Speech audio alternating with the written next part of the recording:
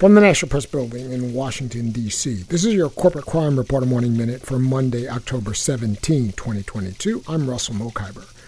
Kroger is planning to merge with Albertsons. If the merger succeeds, Kroger will have control over the following giant supermarkets: Ralph's, Smith's, Harris Teeter, Dillon's, Fred Meyer, Bonds, Safeway, Jewel Osco, and Shaw's. With food prices rising, the last thing Americans need is a supermarket merger that will spike food prices even higher, said Robert Weissman of Public Citizen. Rejecting this merger proposal should be a no-brainer for federal antitrust officials. For the Corporate Crime Reporter, I'm Russell Mokhiber.